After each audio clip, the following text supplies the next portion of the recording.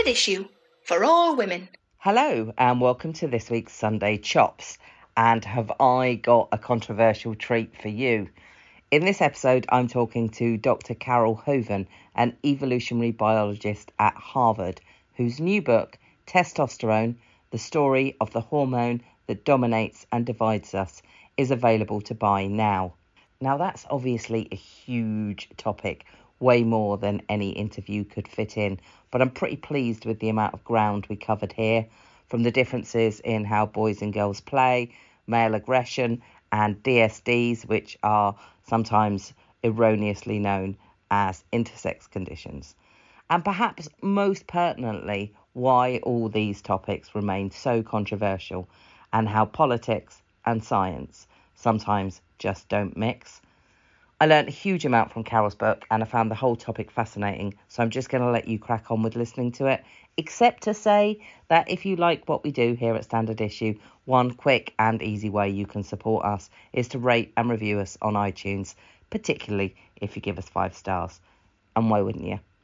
Until next time, enjoy the rest of your weekend. First thing to say, Carole, is great job. I've learned a huge amount from this book.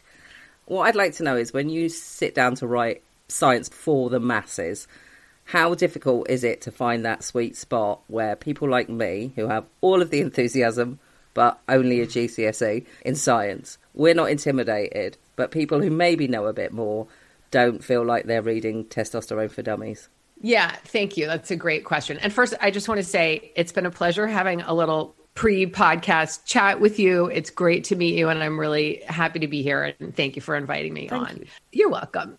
Yeah, how to sort of structure the writing to reach my intended audience, which my intended audience ranges from people who have PhDs in the sciences to people who just want to understand themselves, maybe the opposite sex, something about being trans or being gay or just being a woman, or, learn about the evolutionary biology of what shapes us, but maybe they have zero science background. Maybe they didn't even go to college at all. So I would love to be able to bring science to that audience in particular. So even at Harvard, I get a lot of students who really have had very little science exposure or don't consider themselves scientists, or who are humanities majors. I teach a lot about sex, and a lot of people, maybe they don't like science, but they like sex and they want to learn about that.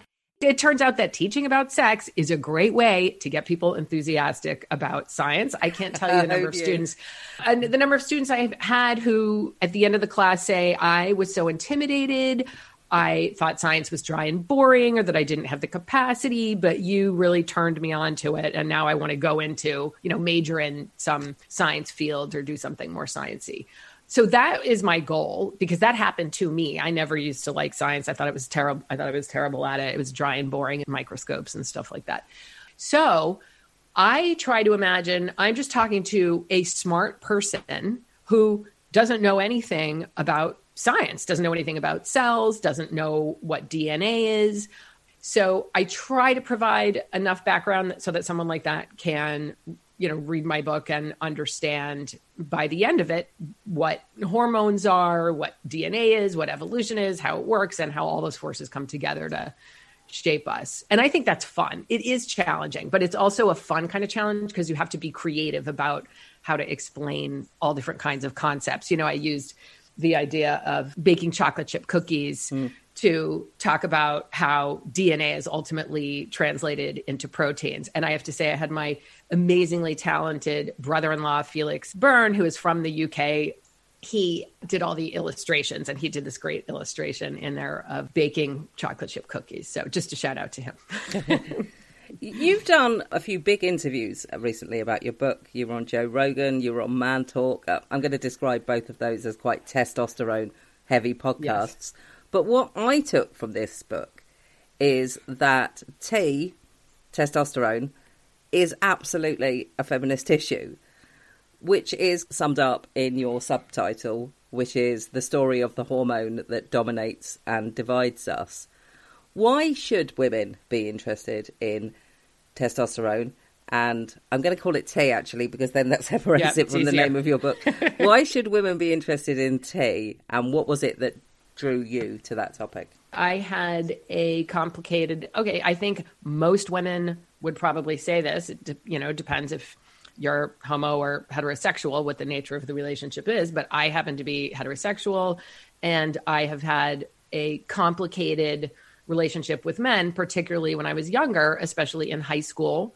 I was almost totally unsupervised and kind of a wild child. I didn't actually get my diploma when I just was allowed to walk in my high school graduation. I didn't have a diploma because I skipped so many classes. I was staying out all night. I was getting drunk, doing drugs.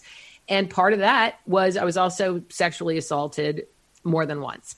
And that scarred me. And in writing this book, I say something about this at the end of the book, that it wasn't until, you just sort of pursue your passion, right? You pursue your intellectual interests or whatever it is.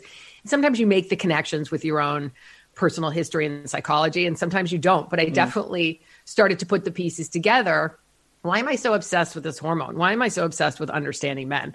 I might have been anyway, because I'm not a man, and there are men all over the place, and they have most of the power in this world. And it's reasonable to be really driven to try to understand how they work and what are the forces that contribute to shaping them. Because I know that on average, they're pretty different than most of the women I know.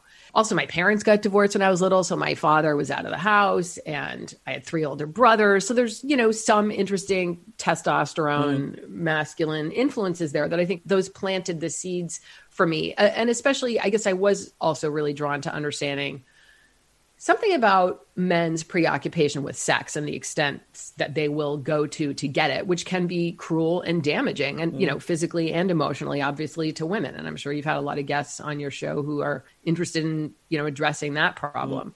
But I'm also, have been supremely supported and helped by men in my life, especially in my department. And I'll just say this because this is broadcasting mostly in the UK. Some of the dominant men in my department at Harvard sometimes have irritated me with what I feel is sexist treatment, but people are complicated. These are people that I ultimately have grown to really even love over 20 years, who I work with, who are the reason I wrote this book, totally encouraged me and supported me and believed in me when I didn't believe in myself. So I just want to show that there's, a flip side. People are complicated. It's not all about understanding, masculine negativity.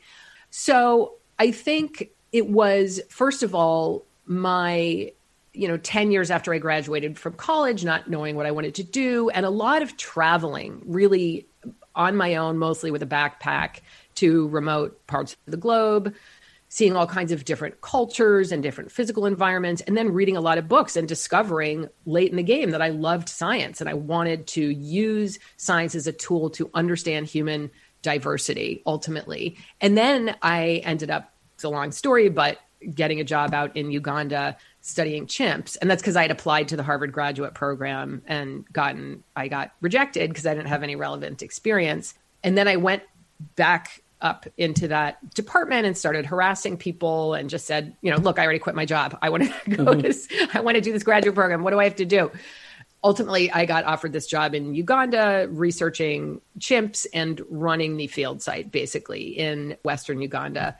And it was that experience that really, watching chimps and really noting the intensity of the sex differences in behavior in chimps that really strongly parallel, in many ways, human sex differences in behavior, but they entirely lack human culture. So that is what convinced me that I need to understand our biology, how it differs, and our evolutionary biology, and how to explain the similarities between us and not just chimps, but so many other species where we see sex differences that are not the same, of course, but do have very strong parallels to what we see in humans. First, I thought I wanted to focus on genetics, and then ultimately I really became interested in testosterone. And I'm glad I did, because it's just endlessly fascinating to me. Oh, yes.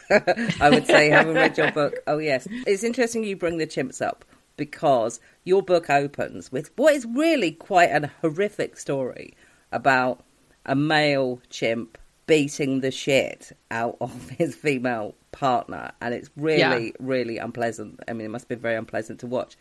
And male violence is a huge issue.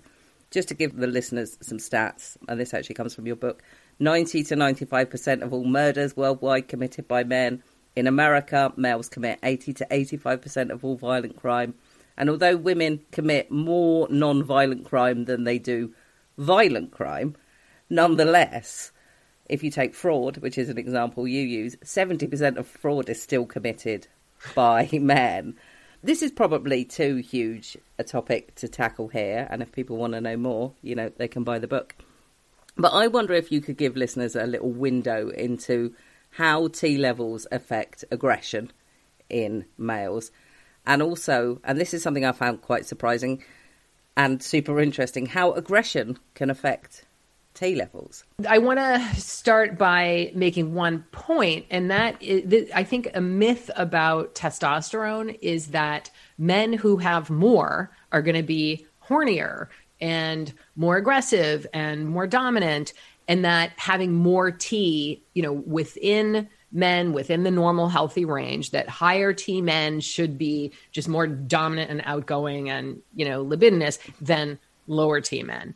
So it turns out that this is true of humans and non-human animals. Really, those individual differences in T level in adulthood don't predict much.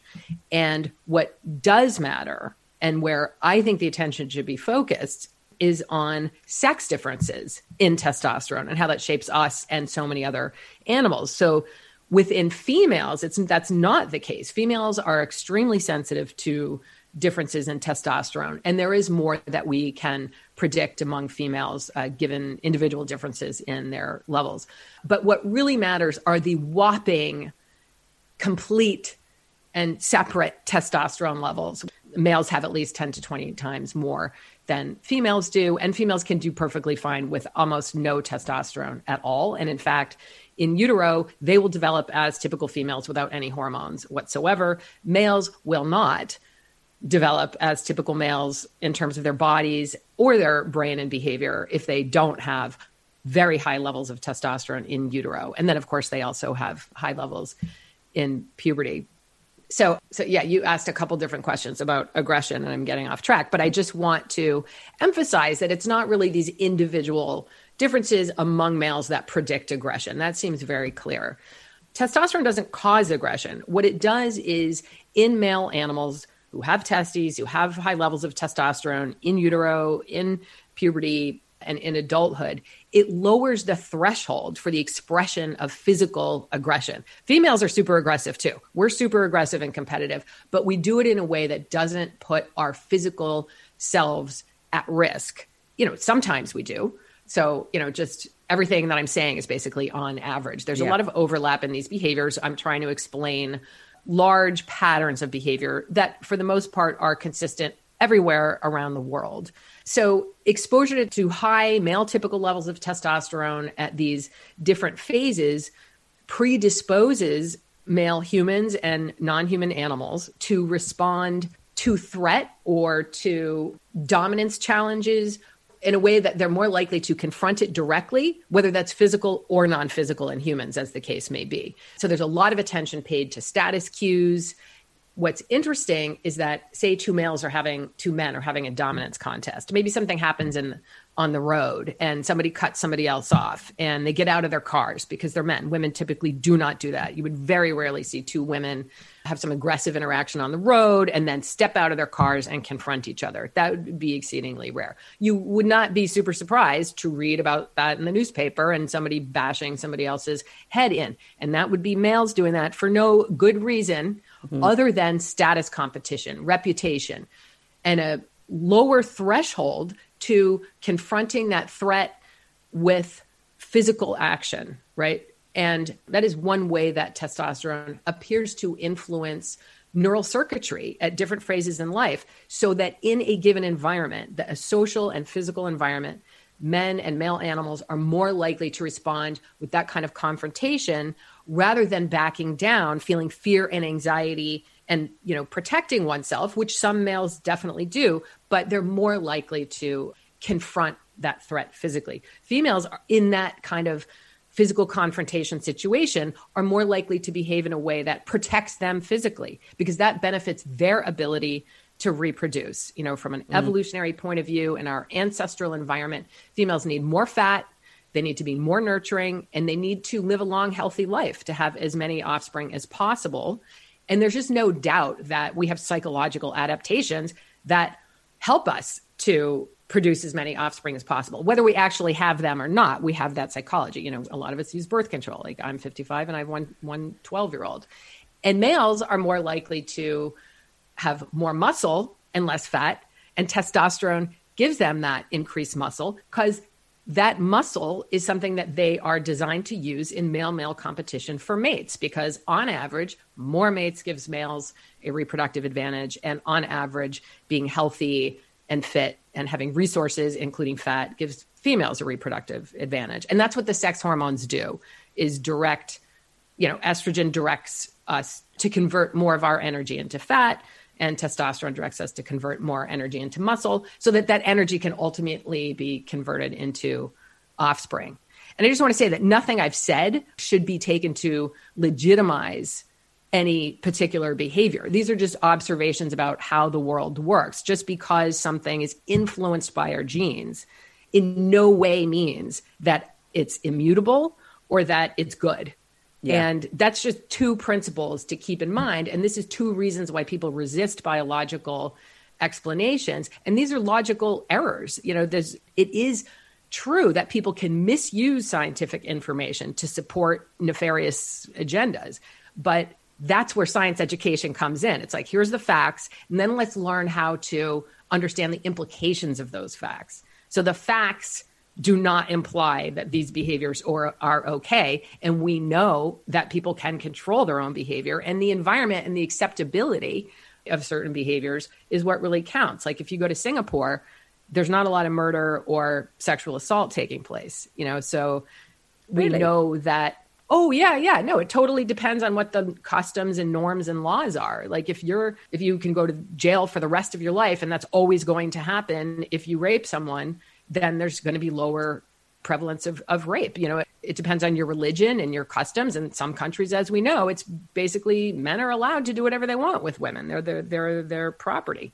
So yes, we have different human natures that has to do with evolution and biology, but the behavior is what we need to be concerned about. The feminist issue is understanding our own nature and how it may be different from the male nature, and then how we can understand that nature so that we can have some insights into, how do we get the bad behaviors? How do we rein those behaviors in? The nature isn't the problem. It's acting in damaging ways on urges that might be damaging. And we know that we can do that. There's examples all over the world. Sorry, that was a super long answer. No, it was a great answer. And because it's interesting, because basically what we're saying here is that, an attempt to understand something is not an attempt to excuse it. And that, I think, is sometimes the gut reaction and stuff. I should have just said it just like that. That's exactly right. But that leads me nicely to another topic, which again is exceptionally controversial, and you tackle it in Testosterone, which is the nature-nurture argument, Do little boys, and to be clear, this is some, not all little boys, do they like rough and tumble because it is innate, or because society encourages boys to be that way? And this is something that feminists have been arguing about for decades. And again, it's to do with the idea of, if you establish something as innate and natural, does it mean it's destiny? No, it doesn't. But, Carole, can you tell me, what does the science say about the way boys and girls play? Yeah, that's such a good question. So given what I just said about the strategies that different sexes in humans and non-human animals use to increase their reproductive success, right? So that's how evolution shapes animals. Whatever strategies, physical and behavioral, result in more offspring, to the extent that those are expressed because of our differences in our genes or our DNA, right? That they have genetic origins in some sense. Those are the genes that are going to be selected, and those are the genes that we're going to express, right? And humans are not immune to that, right? We are also animals that are the product of evolutionary pressures. But what's different about us, of course, is that we live in this heavily gendered society where we see all around us, everyone can see that there are certain expectations that differ by culture for the behavior of males and the behavior of females. Some cultures are, super gendered and some are less. We're actually less gendered in many ways than a lot of other cultures in terms of the norms that are expected, or even the laws around our behavior and where we can go and whether we can drive and what we should wear. But one interesting point is that no matter the culture that you're in, boys play more physically. They like to play with other boys in larger groups, and they like to play fight, right? To tackle each other and jump all over each other, and they laugh, and they are having a blast. And they're having a blast because they have to be having a blast, or else they wouldn't do it. It has to be fun. But for girls, that's just not something that's as attractive as it is for boys, to pounce all over each other and pin each other down and roll around on the ground. That's just not quite as appealing on average. Okay. And we see this in non-human animals. It's not just humans. We see this in rodents. We see this in primates. We see it in all kinds of animals, that same sex difference where there's a kind of rough and tumble play that male animals engage in.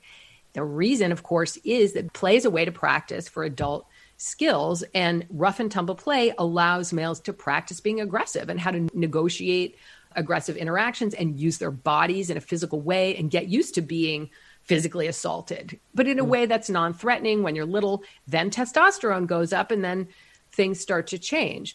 Not all boys like rough and tumble play, and some girls like rough and tumble play. And there's some interesting scientific literature on how differences in testosterone actually affect the expression of rough and tumble play.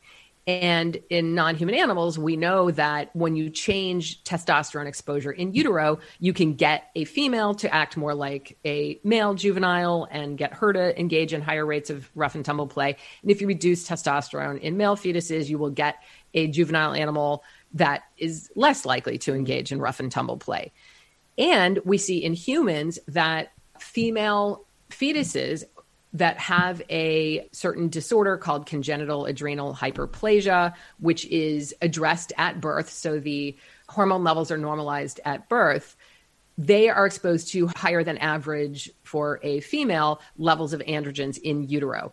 And there's all kinds of evidence now that shows very clearly that their behavior is on average masculinized. They're more likely to want to play with boys' toys, to engage in rough and tumble play. They're actually more likely to be lesbians as adults and attracted to male typical professions. I'm not saying all of them. I'm saying that more than the girls and women who do not have congenital adrenal hyperplasia. So there's really strong evidence that there's cross-cultural consistency in this behavior, in this sex difference, that we have a mechanism, which is testosterone, that we know alters the expression of this behavior in humans and in non-human animals. There's just so much evidence that the word is parsimony, or the parsimonious explanation means sort of the cleanest, clearest explanation from the observation to the hypothesis. So you want to have as few assumptions as necessary to get to the best hypothesis. And the best hypothesis here is that the same thing is going on in us that's going on in every other animal where we see that males have higher rates of rough and tumble play, and that testosterone is involved in this. So the alternative hypothesis is that no, for humans somehow, this is coincidental. We're seeing coincidentally the exact same pattern that we see in all these other animals. And there's the same mechanism seems to be involved. But because we have a gendered culture, we're going to assume that the reason we see this pattern in humans is because of social influences. But that, to me, just is illogical and misses the boat, which is that it's always nature-nurture interactions. Our genes are expressed within a given environment, and the environment is the way it is because of our genes, right? Yes, there are influences on males to behave in what might be considered, more masculine kind of tough ways, and maybe parents support their boys more than their girls in that kind of play, and maybe they would discipline their boys. And in fact, this does happen. that parents and peers, kids' peers, police their behavior. And it is very true that boys who act more feminine, and these are kids who are more likely to grow up to be gay if you're a boy and you want to play with the girls and you're not interested in rough and tumble play, that behavior is not approved of by peers and sometimes by parents. So there's, yes, social influences that discourage feminine behavior in boys, but we have no evidence that that does any good. So if you're going to be a feminine boy, you're going to be a feminine boy, and you're going to grow up to be gay potentially, and nobody's going to stop you. That's just who you are. And all of this social influence, you might go to the store and say, yeah, Dad, I want to buy a truck, but ultimately that's not who you are. And that's not it's not going to change your nature or your behavior. So social influences are there, but we don't have the data showing that they're really making a big difference in people's behavior. It contributes and it can shape the expression of behavior in certain ways, but how would it be possible that those exact same influences are happening everywhere around the globe in all these vastly different cultures and in non-human animals? We know that the culture is going to shape the expression of behavior, but it's not one or the other influence. It's both influences together, but testosterone seems to be incredibly important there. And there's good evolutionary logic why that's true. It's really interesting because you say that. I was a complete tomboy. Me too. I've got an older sister and I do have a much younger brother. He's 10 years younger than me. So for the sort of that formative bit of my childhood, I didn't have a brother. My dad didn't have a son. And I always wanted to be playing with the boys, and my dad was fine with that. And I always wanted to go to work with him and hitting things with a hammer. But that said, I used to insist on rough and tumbling, but I absolutely friggin' hated it. I absolutely hated it. They would all sit on top of me, all my boy cousins, and I would just panic and I would scream. And I wanted to be playing with them, but I didn't enjoy the form of playing that it took. I've just got to say, so I used to play baseball. I was really outdoorsy and I had 3 older brothers and I used to kind of want to beat up the boys. Yeah. But I've heard this now from several women who call themselves tomboys. They did not like tackling other boys. Like they didn't like rolling around on the ground and want to do that, but they were sort of tomboys otherwise. So I don't know. I find that interesting, but it just also goes to show there's a huge amount of variety, and it's a mistake to categorize people like me or just people who think that biology is important as saying, well, no, you're wrong because look, I was a tomboy and I liked rough and tumble play. Okay. Nobody's saying that we're completely different. We're just trying to understand these broad patterns. Yeah, absolutely.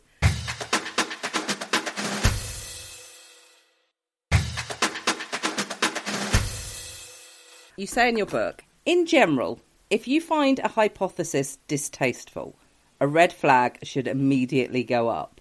There is a clear and present danger that you will discount the evidence that supports the hypothesis.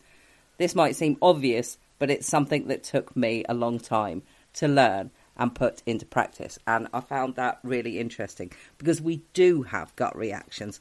And it's important to say, like we said, seeking to understand something isn't the same as excusing it. Nature isn't destiny.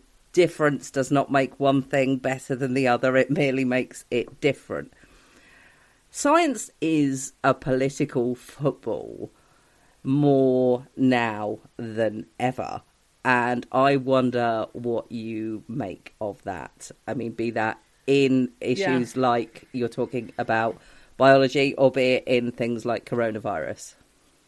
Yeah. So do you mind if I start with my story about being in a seminar? No, I think that's perfect. I was hoping you would.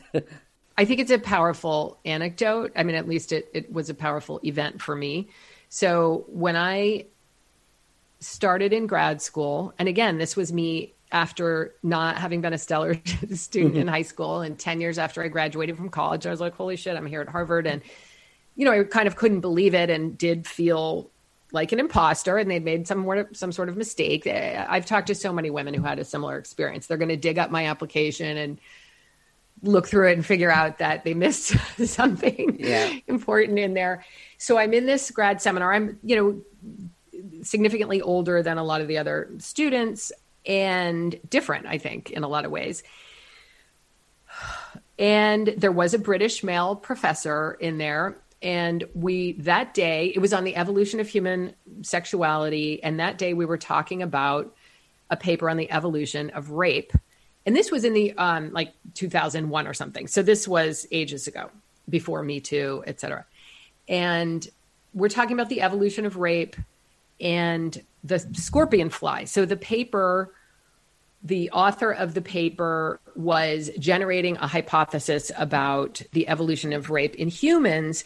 And it was based on the example of the scorpion fly, which if he cannot gather the resources and present them to the female in a way that would allow her to freely acquiesce to sex, he has a special appendage that allows him to pin her down and rape her, essentially. The author called it rape. So we were sort of going around the table and everybody was supposed to give their feedback on what they thought about this hypothesis in this paper. And it was my turn to talk. And I've already told you about my, personal history in this area. And of course, it doesn't always come up, but it came up then. I didn't, connect the dots that part of why I was reacting emotionally to this scientific hypothesis was because of my own history and how sort of sensitive I was about this stuff. But I'm also a super emotional person, which is part of why I'm drawn to science, I have to say. I now understand that this helps me get control over things that sometimes feel out of control. So I'm in the seminar, I'm reading the paper, everybody's staring at me. And as I do often, I just started to kind of tear up a little bit, but I was angry and I was hurt and inside and I felt small. And sorry, I don't know why, like every single time I talk about this, it's still very emotional, but I do. So I felt small. And I think when I feel small, that's when I get angry and I want to feel big. That helps me feel bigger somehow. And I said, this guy is an asshole. And that wasn't what I was supposed to be doing as a scientist, right? So although that felt like the right response because it hurt me emotionally. I'm here at Harvard trying to get a PhD and be a scientist, and I'm confronted with a hypothesis that pissed me off, and I rejected it immediately. This guy's an asshole. Like, I don't even care about the hypothesis. He's just a jerk for even suggesting that this could be the case. So I think now what might happen is, first of all, there would have been a trigger warning about the paper. And second of all, the professor would have said, oh, are you okay? Blah, blah, blah. Here's the tissue. But luckily, he was British and it was 2001 and that didn't happen. And he kept redirecting me to analyze the data and to try to comment on whether I thought that this hypothesis made sense in light of the data. So in retrospect, this has been incredibly important for me as a scientist. He was respecting me as a scientist. He wasn't patronizing me. He wasn't telling me what he thought I needed to hear. He was just expecting me to behave as a scientist should behave, which can sometimes be difficult when you encounter information about, somebody's ideas that just feels bad. It's now, I think, people welcome you embracing your feelings and rejecting a hypothesis or saying this guy's an asshole. And we're almost given license to judge people who have ideas that we find offensive, right? And that's exactly what happened, except I ended up feeling respected and empowered. And I ended up knowing that, oh my God, I can recognize that this is pissing me off. I can recognize that I'm hurt. I can connect it to my history or whatever. That really doesn't have any bearing on the truth of the hypothesis or on reality. And I want to understand what motivates male sexual assault. Even if it's uncomfortable, it's better for me to know the truth, right? Yeah. So it's better for me to analyze this guy's research and his hypothesis. And I learned to do it. And then I can go to my therapist later, right? So it's not about, I'm not in therapy when I'm in that seminar, right? I'm a scientist.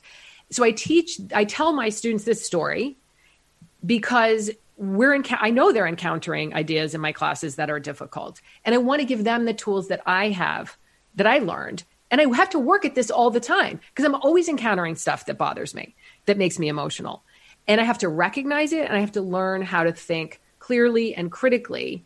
That doesn't mean I'm going to neglect myself or my emotions or, try to get people to write papers that use better language or they're a little more sensitive or whatever. So your original question was about politics. And I think I connected it somewhat to politics, but it's just sad what's going on, that facts are becoming so politicized. And I don't have the answer to that, but I do know that I would risk a lot to stand up to the pressure to yield to ideology over facts. I think it's important to be sensitive. It's important to acknowledge people's feelings, get their feedback, but it's also important to value the tools of science and not to dilute those tools of science. That's, to me, sort of all we have sometimes that people from different political orientations can agree on. It's how to use science to understand the world. Yeah. So it's sad what's happening. And that's part of why I wrote the book, because I am trying to show that you can be a good person, a sensitive person who cares about the world and cares about all kinds of people with all kinds of differences, but you can still respect them by trying to say, look, here's the evidence about this. And if you disagree, then please bring me different kinds of evidence and we can talk about that. Yeah. And do you know what I would say, Carole, is having read your book, there are many things that you bring up, other hypotheses from other scientists. And while you might then go on to explain why they're wrong, or not even explain, just prove that they're wrong, you always seem to talk about their work in a very respectful fashion. You don't seem to be confrontational in the way that you do that. And I find that very laudable in today's climate, I have to say. Thank you. Speaking of political footballs, I have one last question for you, and I wonder if we could end by talking about DSDs, often erroneously called intersex conditions, which are talked about a lot but understood very little. One of the examples you use is a student of yours who approached you to do some research about the condition she herself has. So I wonder if you can tell us a little bit about Jenny and how T has affected her life. Yeah, so I'm glad you brought that up. So I did use the term, I just want to be clear. So DSD is a generally, I think difference of sexual development is a fine term, because I think if a condition is not causing a medical problem that has to be fixed, then it can just be considered variation. And I think that's a more sensitive term. Sometimes disorder is appropriate, but what we're talking about are differences of sexual development where some people, they might have sexed traits that are not what you would expect, say, given their sex chromosomes. And there's lots of variety in these traits. There's lots of, you can be an XX person with a huge clitoris that looks something like a penis, or you could be an XY person who has something that looks like a vagina. Some people might consider it a disorder if certain things have to be corrected. But one thing we learn from all of these different DSDs is how testosterone can shape behavior in ways that are independent from the body. So Jenny, that's not her real name, but she was a student I ended up getting really close to who took my class, Hormones and Behavior. She was in my class, and she was just like any other young woman in my class, except she was actually, and I'm being completely honest, she was actually more feminine and sort of attractive and kind of glowing that I don't know how else to describe her, really beautiful inside and out, than a lot of my students. She had just long, beautiful, shiny hair and bright blue eyes, and was just a very vivacious person. So I had taught about DSDs as part of the class, and at the end of the class, she came to my office. She had never been to my office hours before, and she said she wanted to talk to me. And sometimes when students want to talk to me, it is because they have some family member who has a DSD or has some other hormonal issue, or they have something personal they want to tell me, or sometimes it's because I've used some language that was offensive or something like that, and they want to come talk to me. So she began to tell me her story, which was that she came from a religious Midwest family. She had a very happy upbringing and was a typical little girl. When she was, I think, 13 or 14, had failed to get her period, or even by 15. Her parents took her to an OBGYN, and ultimately what they discovered was that she actually did not have ovaries. She had testes instead inside of her body that had not descended. So normally in males, the testes will descend in the later stages of pregnancy, and that's due to the actions of testosterone, which is obviously produced by the fetal testes. So she had testes. She did not have a uterus. She had a vagina, but it didn't connect to a uterus. She didn't have ovaries. She wasn't producing sperm, but she had XY sex chromosomes and was producing high levels of testosterone. So that's quite a lot for a young woman to learn about herself, especially given her environment and everything. She considers herself exceedingly lucky. She would say blessed, because she had an excellent medical team and a really supportive family. Not everyone who goes through these experiences. In fact, many of them have had horrible, really traumatic experiences where there's surgeries and they're lied to. And so she had sort of an optimal experience going through this. She had what is called complete androgen insensitivity syndrome, which means that she was sort of trucking down in development the typical male pathway. She had XY sex chromosomes. And if you have the Y chromosome, you're going to have the sex determining region of the Y chromosome, which is a gene that transcribes a protein that ultimately causes your gonads to develop as testes rather than ovaries. And then they begin to produce testosterone. And then it's the testosterone that sort of takes over and masculinizes your genitalia and everything else. So she produced the testosterone, but her androgen receptor, the gene that codes for her androgen receptor, which is itself a protein, had a severe mutation. So it didn't work. So that means her testosterone was being broadcast throughout her body from her ovaries, but she had no receptors to pick it up. It's as though there's a radio signal being sent out, but the radio is not tuned in to that specific station and it's just sort of floating around the universe and is never heard. So what her example shows, she's a totally normal woman in every other way. And she's married and will probably adopt to, have a family. But what it shows is that she has XY chromosomes. She has testes. She has testosterone. She went through a feminizing puberty naturally because she chose not to have her testes taken out, which is sometimes advice that is given. All estrogen comes from testosterone precursors. So her testosterone was converted, enough of it was converted into estrogen to give her, breasts and wide hips and all that other stuff. She has no acne. She has no body hair because she has no androgens. So it just goes to show that it's not about having testes. It's not about having a Y chromosome. It's about the action and reception of this hormone that changed everything. One tiny mutation in one gene. It caused her not to produce testosterone. And she's essentially a woman, and there's just zero masculinity about her. But she came to my class. So I had worked with her the next semester on learning about her condition. And then she came to my class the next semester and told her story to the whole Harvard class. Wow. Like she had never come out before. She stood up in front of everybody and told that story.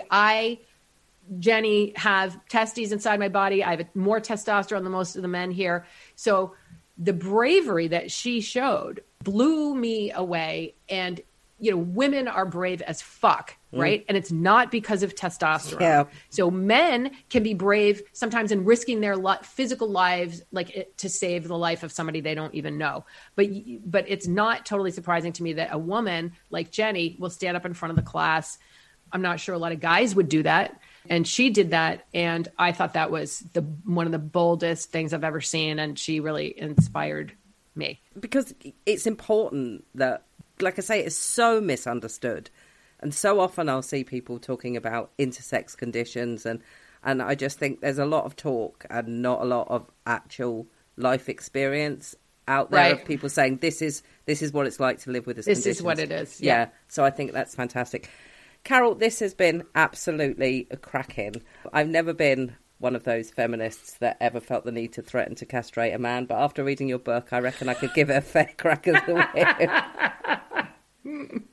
Testosterone in all good bookshops now. Have you got something else on the horizon? I'm tired and I miss my son. So that's what's on the horizon. I want to sleep and hang out with my family. Brilliant. Thank you ever so much for your time, Carole. Thank you so much for having me. It's been such a pleasure.